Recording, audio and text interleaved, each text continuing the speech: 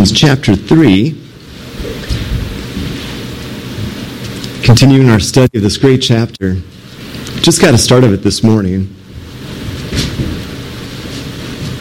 Ephesians chapter 3. Let's pray. Father, we are humbled before you. We are in awe of your magnificent glory. Your creative hand calling forth everything that has been created, both invisible and visible, both principalities, powers, thrones, dominions, all of mankind, the creeping things on the earth, the fish of the sea, the birds of the air, everything by your hand, by the spoken word, you called it forth. And then we rebelled against you. We became enemies of you through our wicked minds and acts, destined to an eternal lake of fire as a consequence. But you, who are rich in mercy, have saved us by your grace. You have rescued us from the depths of hell, and you have lifted us up and set us at your right hand as sons and daughters of the Most High God. We are grateful. To imagine a relationship with you, the living God, we say thank you. I pray, Father, that this text of Scripture would move us to godliness, to holiness, to being separate from this world and from sin, from all that would attract us and detract us and distract us, from the devil and demons, from those who are against you, from even our closest who would cause us to go astray. Father, our allegiance is to Christ. We love him. We worship him. I pray, Father, that you would do a great work in our church and in our hearts and in our lives, our family and our community and our state. Spread it forth, Father, to our country and through our missionaries to every country on this globe. And we give you the praise and glory forever and ever. Amen. Ephesians 3, the Apostle Paul, as you know, has spent 2 chapters just unloading spiritual blessing upon spiritual blessing. And take time, go back and read chapter 1 and chapter 2 over and over and commit it to memory and get the points of the Father, Son, and Spirit and all that he has done. And then in chapter 1 at the end, how he wants us to pray and how God will answer this prayer if we pray, that we would know the hope of his calling, the riches of the glory of his inheritance in the saints, and that we would know the exceeding greatness of the power that is working toward us who believe, the power that raised Jesus from the dead, ascended him to the right hand of the Father, and seated him above every name and above every principality and power. That is awesome. And then in chapter 2, that same power worked in us when we who were dead in trespasses and sins, he made alive by our faith in Jesus. By grace you have been saved. And he has seated us up with Christ in the heavenlies. Although physically I'm not there yet, I will be someday. Seated with Christ on a throne. Can you see me on a throne? Seated with Christ on a throne as a son of the living God. Wow. What blessings upon blessings, right? So in chapter 3, or end of chapter 2, Paul talks about what God has done to the Gentiles and how the Gentiles, there was distance. Remember this morning? If the front of the auditorium is the Shekinah glory where God dwelt in the Old Testament, the Gentiles were only back here. They were distant. They were separate. They couldn't get any closer to God's Shekinah glory than this. And then here, the Jewish people, the other 12 tribes could hang out and be close to the Shekinah glory, but that's all they could do. Unless you were the tribe of Levi. The tribe of Levi could get closer. They were involved in the priestly ministry. The Levites could be here. The other 11 tribes couldn't, but they could. But even the Levites were limited. Only if you were of the house of Aaron could you actually get the big priestly duties. And out of the house of Aaron, only one could get this close. The high priest. Do you see the distance and the separateness? So Paul says God is doing something great right now in the church. Jew and Gentile together have access, close, intimate fellowship, boldness, and confidence with our God and Savior. That's awesome. Oh, I praise God. We don't understand. We don't understand what it would be like to bring an animal sacrifice, kill it, drain the blood, carry the carcass outside the camp some 13 or 20 miles, burn the body outside the camp, and when we sin again, we'd have to do that again. Hauling animals 13 to 20 miles, depending on where we are, or where the tabernacle was at the camp, and do it over and over, and then we couldn't even get close to God. Somebody else had to go through, we had to go through somebody else. We don't understand. I bow my head in prayer, and God hears and responds. Blessings, huh? So in Ephesians 3, that's what Paul does. He's bowing on his knees. He's in his rented house in Acts 28 in Rome, and as he's bowing his knees to pray, he feels the clank of the chain. He's linked to a Roman soldier. Every 6 hours they would switch soldiers. And no doubt as he's tugging on the chain, he's like, oh, I'm a prisoner of Jesus Christ here. Praise God. I have a captive audience. I can share the gospel thoroughly and easily.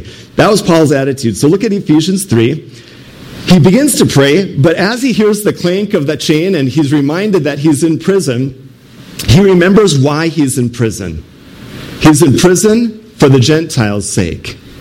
Because he is letting the Gentiles know they have free, open access to God through faith in Jesus Christ. And so what he does is he does a long parenthesis, a big parenthesis, as he just pours out his heart about the Gentiles in the ministry.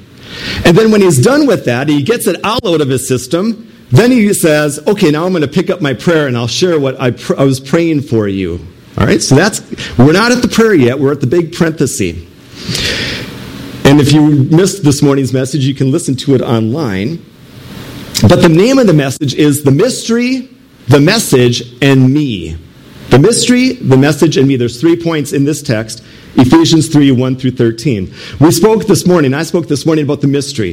The mystery was the truth hidden in all the ages past. Nobody had ever heard about what the church is or what it does or how it looks or what happens until God revealed it in the New Testament. For 4,000 years, it was a hidden secret, and now God has revealed it.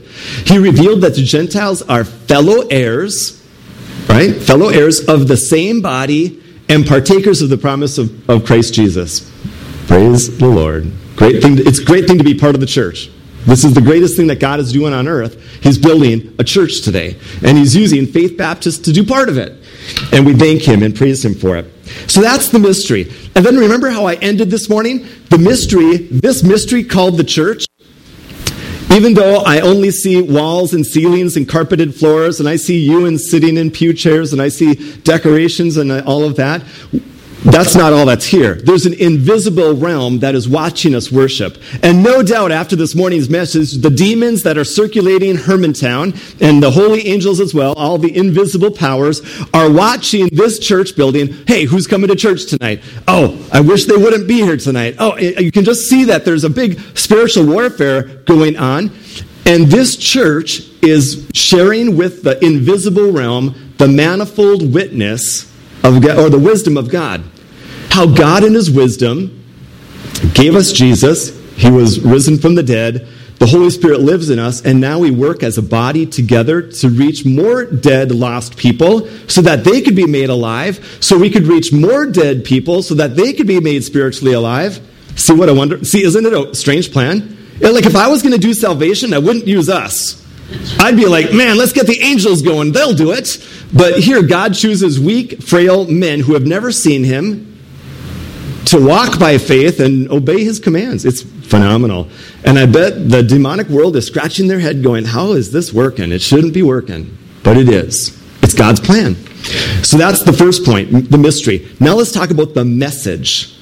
So Paul says, I have a twofold message. Take your Bibles, Ephesians 3, look at this, verse 8.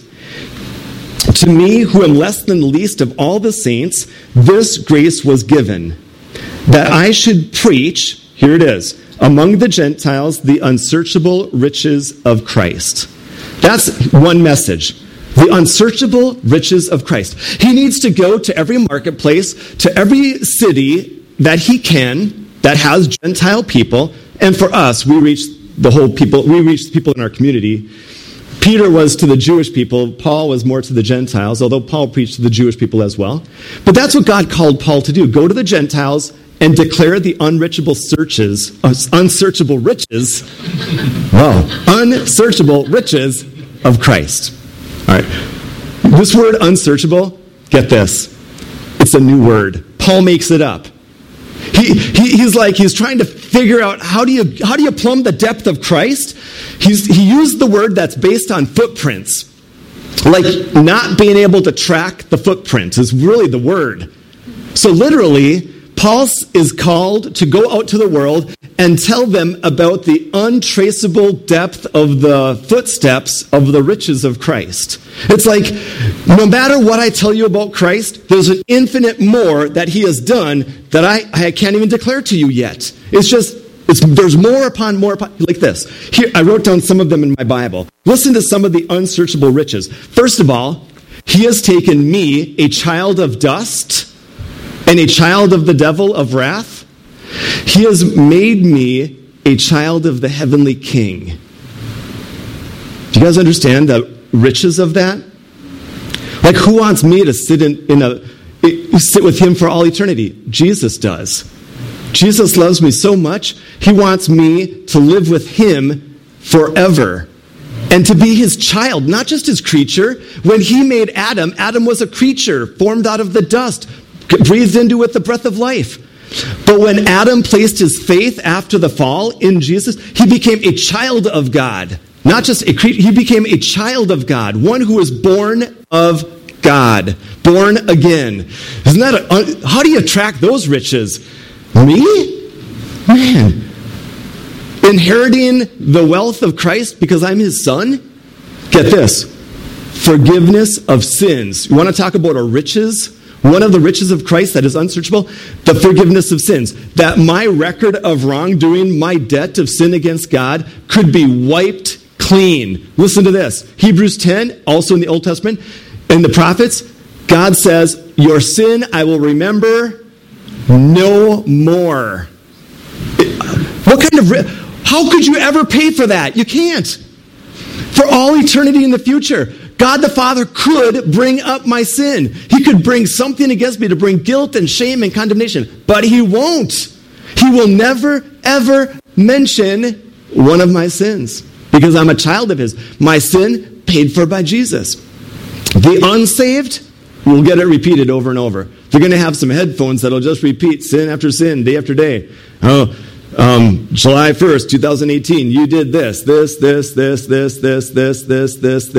2nd, you did this. Constant record of wrong. For the believer, the slate wiped clean, no mention of sin. Is that an unsearchable richness of Christ? Okay, I have more. I have just a few more. I can't get into all of them because it's unsearchable. But let me give you a few.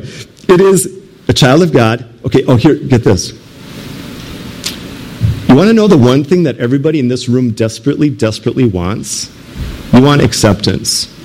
You want somebody to like you and accept you just the way you are, right? You want somebody to say, I accept you, I love you. We get so much rejection. You know what we are? We are accepted in the beloved. We're accepted. Here's another great one of the great riches of Christ. Get this. This body of clay, I think the scientists have figured out, based on the elements that compose my skin and my tissue and my blood, I'm worth about $2.94. That's actually what my elements, if you were to sell them on the market, would be worth, $2.94. He is going to resurrect my body from the dead. If I die first, before the rapture, he will raise me up in a glorified body with strength, honor, dignity, and glory. Fathom that. Fathom that. Wow. This body goes in the ground corrupt, dishonored, wrinkled, old, weak, but it comes out with strength and glory and power. See, Paul needs to go to the community and tell them this, the unsearchable riches of Christ. And then how do we receive all of these? through faith in Jesus Christ alone, apart from the deeds of the law. What a great message. Bad news, we're sinners, headed to hell. Good news, Christ died for us and has saved us, rescued us. Right? There's a second message that Paul has to give. And just because of our time, I'm keeping these a little short. Verse 8, Paul says, I should preach among the Gentiles the unsearchable riches of Christ. And maybe you just want to start something in the back of your Bible and write those down when you come across them in your devotions. What are one of the riches of Christ? I mean, you could have, obviously, you could fill the universe with them because they're unsearchable.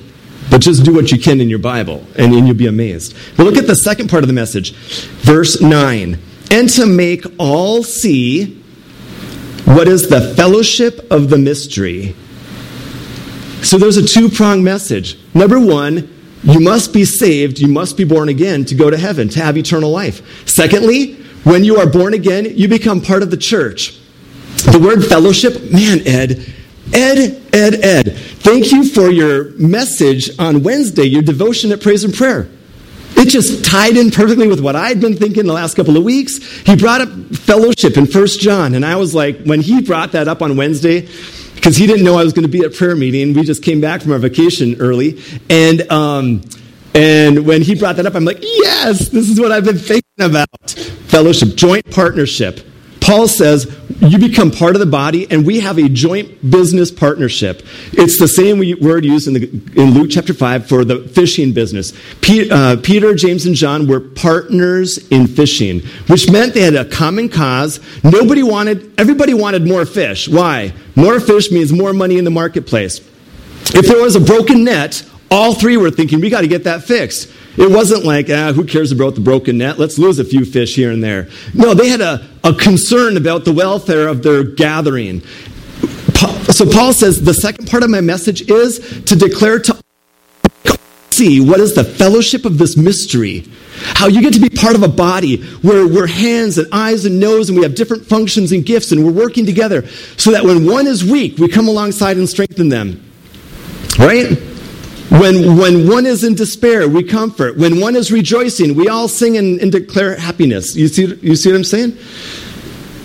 And we need to teach people how great the church is. You know, most people I talk to about the church, they're like, ugh, I gotta go. If I have to go, it's gonna be quick on Sunday, and I want to get out before I have to say hi to anybody. Wow, wrong view of the church. Wrong view. This is the body of Christ, the bride of Christ. I look here, I see sons of the king, daughters of the king, sons and daughters of the king. Right? Awesome. You're sitting next to royalty. You're sitting next to priests. You guys, this is great. So Paul says, I need to make everybody see what the church is all about. All right?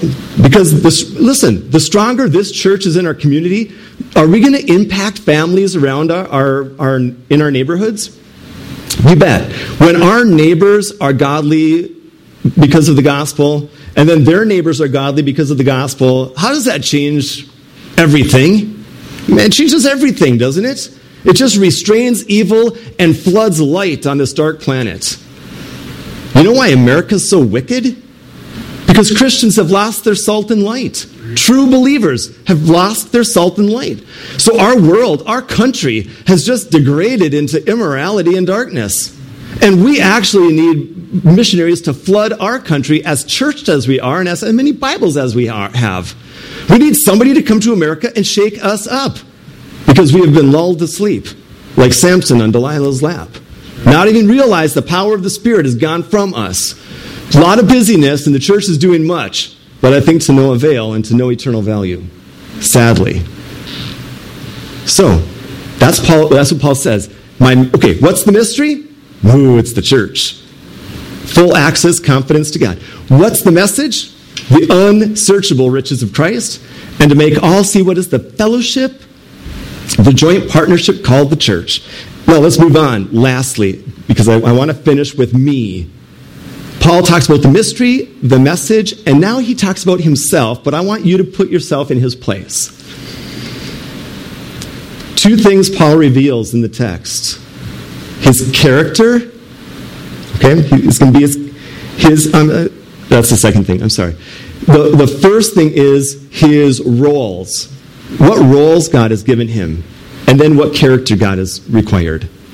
So let's look at this. Now I'm going to walk you quickly through this. Chapter 3, verse 1, we're going to walk through the first 13 verses. And check out the me part. So you've got the mystery, everybody? You guys have the message. Now let's listen to the me. For this reason, I, Paul, the prisoner of Christ Jesus, for you Gentiles. First of all, he's a prisoner. But he's not a prisoner of Rome. He's disobeyed no Roman law. He's not a prisoner of Nero. He has not gone against Nero. He is a prisoner of Jesus Christ, of Christ Jesus. This is a note of dignity and triumph, that no matter what condition of life God places you, you submit and follow. Listen, God is good. God is good to me, and God is good at being God. And Paul knew that. If anybody could have been bitter to God, it would have been Paul. His travels have been squelched.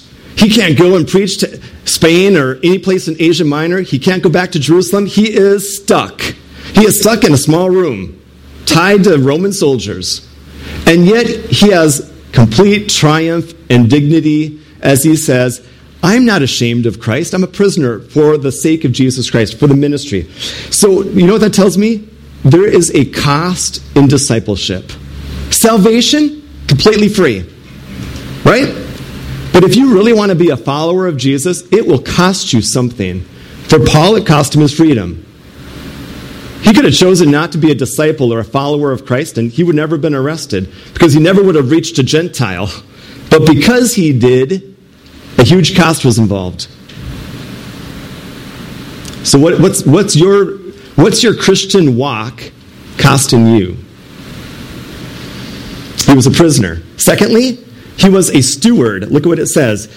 If indeed, or literally since indeed, it's a first-class condition, since indeed you have heard of the dispensation of the grace of God which was given to me. This word dispensation, so first of all, he's a prisoner. Second of all, it says dispensation of the grace of God. The word dispensation means a steward. A steward. He was given a stewardship. Literally, it means the owner of the house has turned the affairs over to somebody else, and it was Paul. God is the householder, and he has given to us a stewardship. Does that make sense? He's turned, literally God, listen, the God of creation and of redemption has given you and I charge over the affairs of the gospel. Scary. Would you put your wealth in charge of a crooked banker? Or a crooked financial officer, or a financial dude, or whatever you call him? Would you do that? Would you leave your life savings in the hands of somebody you don't trust? That they would either spend it or lose it?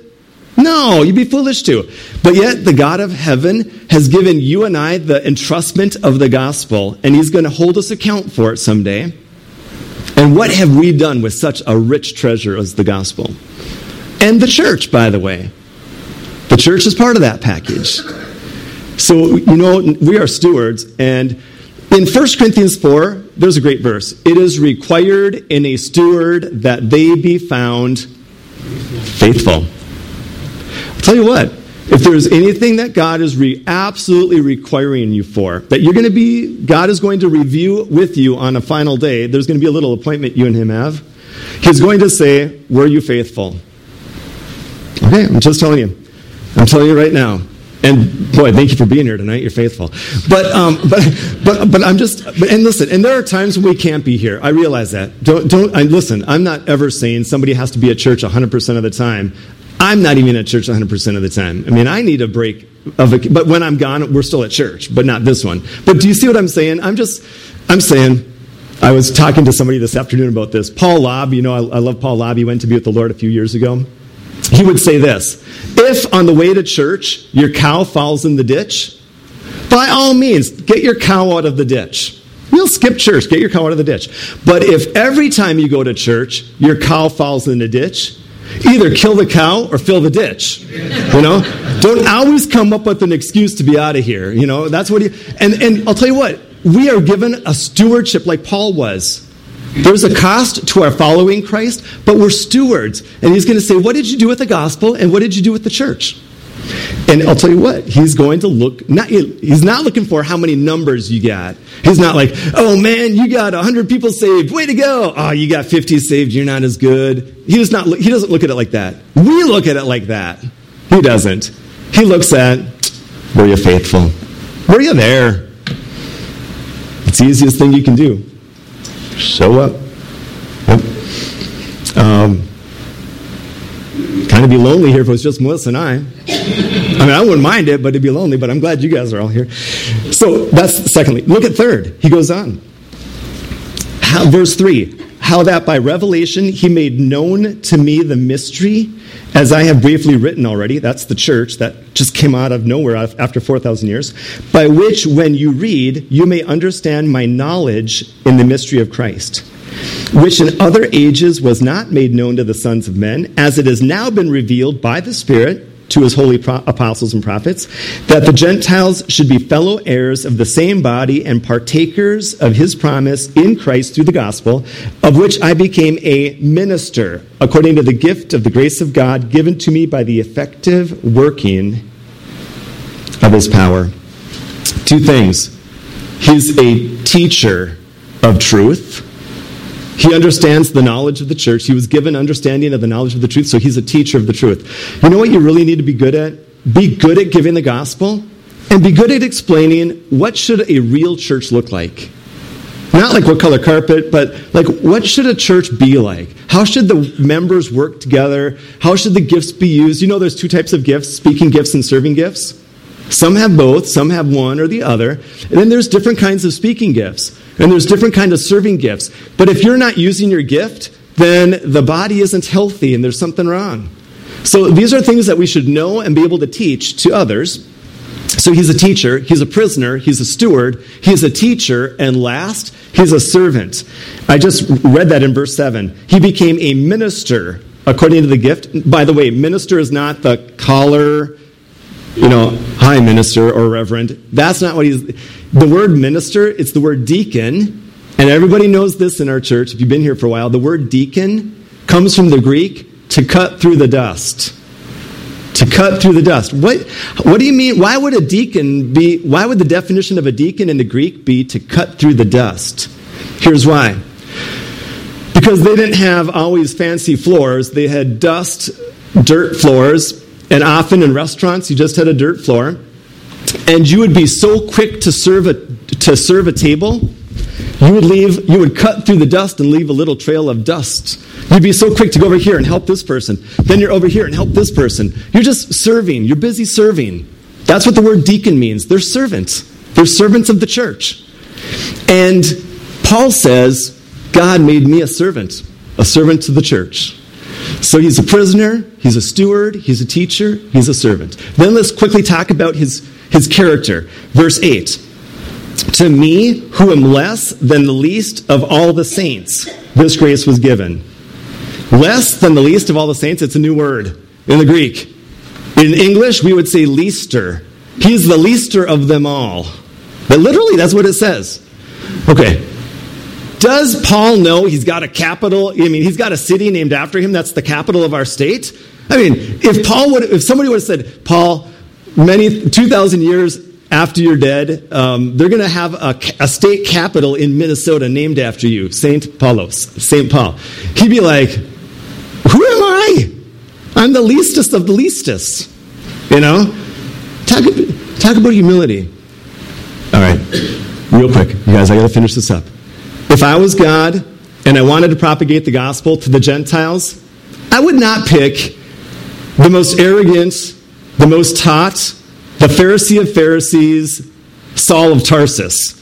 He is like the most anti-Gentile person you could get. And yet God, in his wisdom, takes the foolishness of man and says, I'm going to take the greatest hater of Gentiles, convert his soul, and then make him go to the Gentiles. So Paul's like, when God chose me, man, he chose the least of the least. That was Paul never wanted to be on the same street as a Gentile. He didn't want to touch something that somebody touched after a Gentile touched it. He was so sick of Gentiles. And yet God saves him and says, go to the Gentiles. Me? See the humility? Listen, there is nothing great in me, and there's nothing great in you. There's something more great in you than me, but nonetheless, there's nothing really great in any of us. We're all big zeros, right? It's all by the grace of God.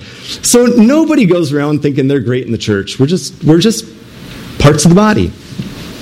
All right, at least, so humility. And then, listen, he says in verse 8, this grace was given.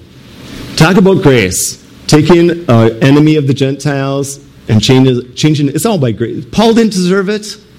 The message is one of not deserving, and the recipients don't deserve it. There's nothing about anything in the gospel that we deserve. It's all grace, grace, grace. So there's humility. He was given grace, which is what we need. We need humility. We need to be given grace.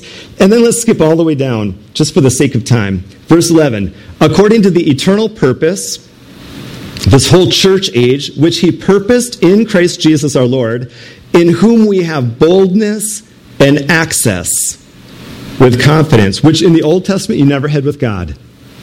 You never had boldness. You never had confidence. Do you remember Samson? Remember Samson's dad? The angel of the Lord, Jesus, shows up to Samson's mom. The dad's not around. He's busy. Shows up to the mom alone.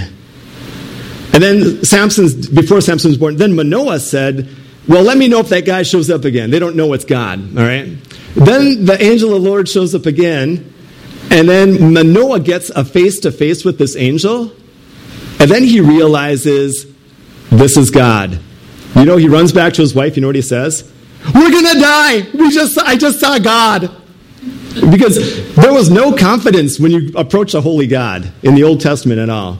But Paul says we have boldness and confidence and access to the holy God of heaven.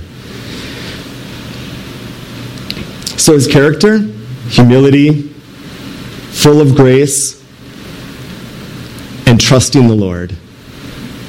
Just full of grace and full of faith. Trusting the Lord. Confidence through faith. That's how we get it, through faith in him.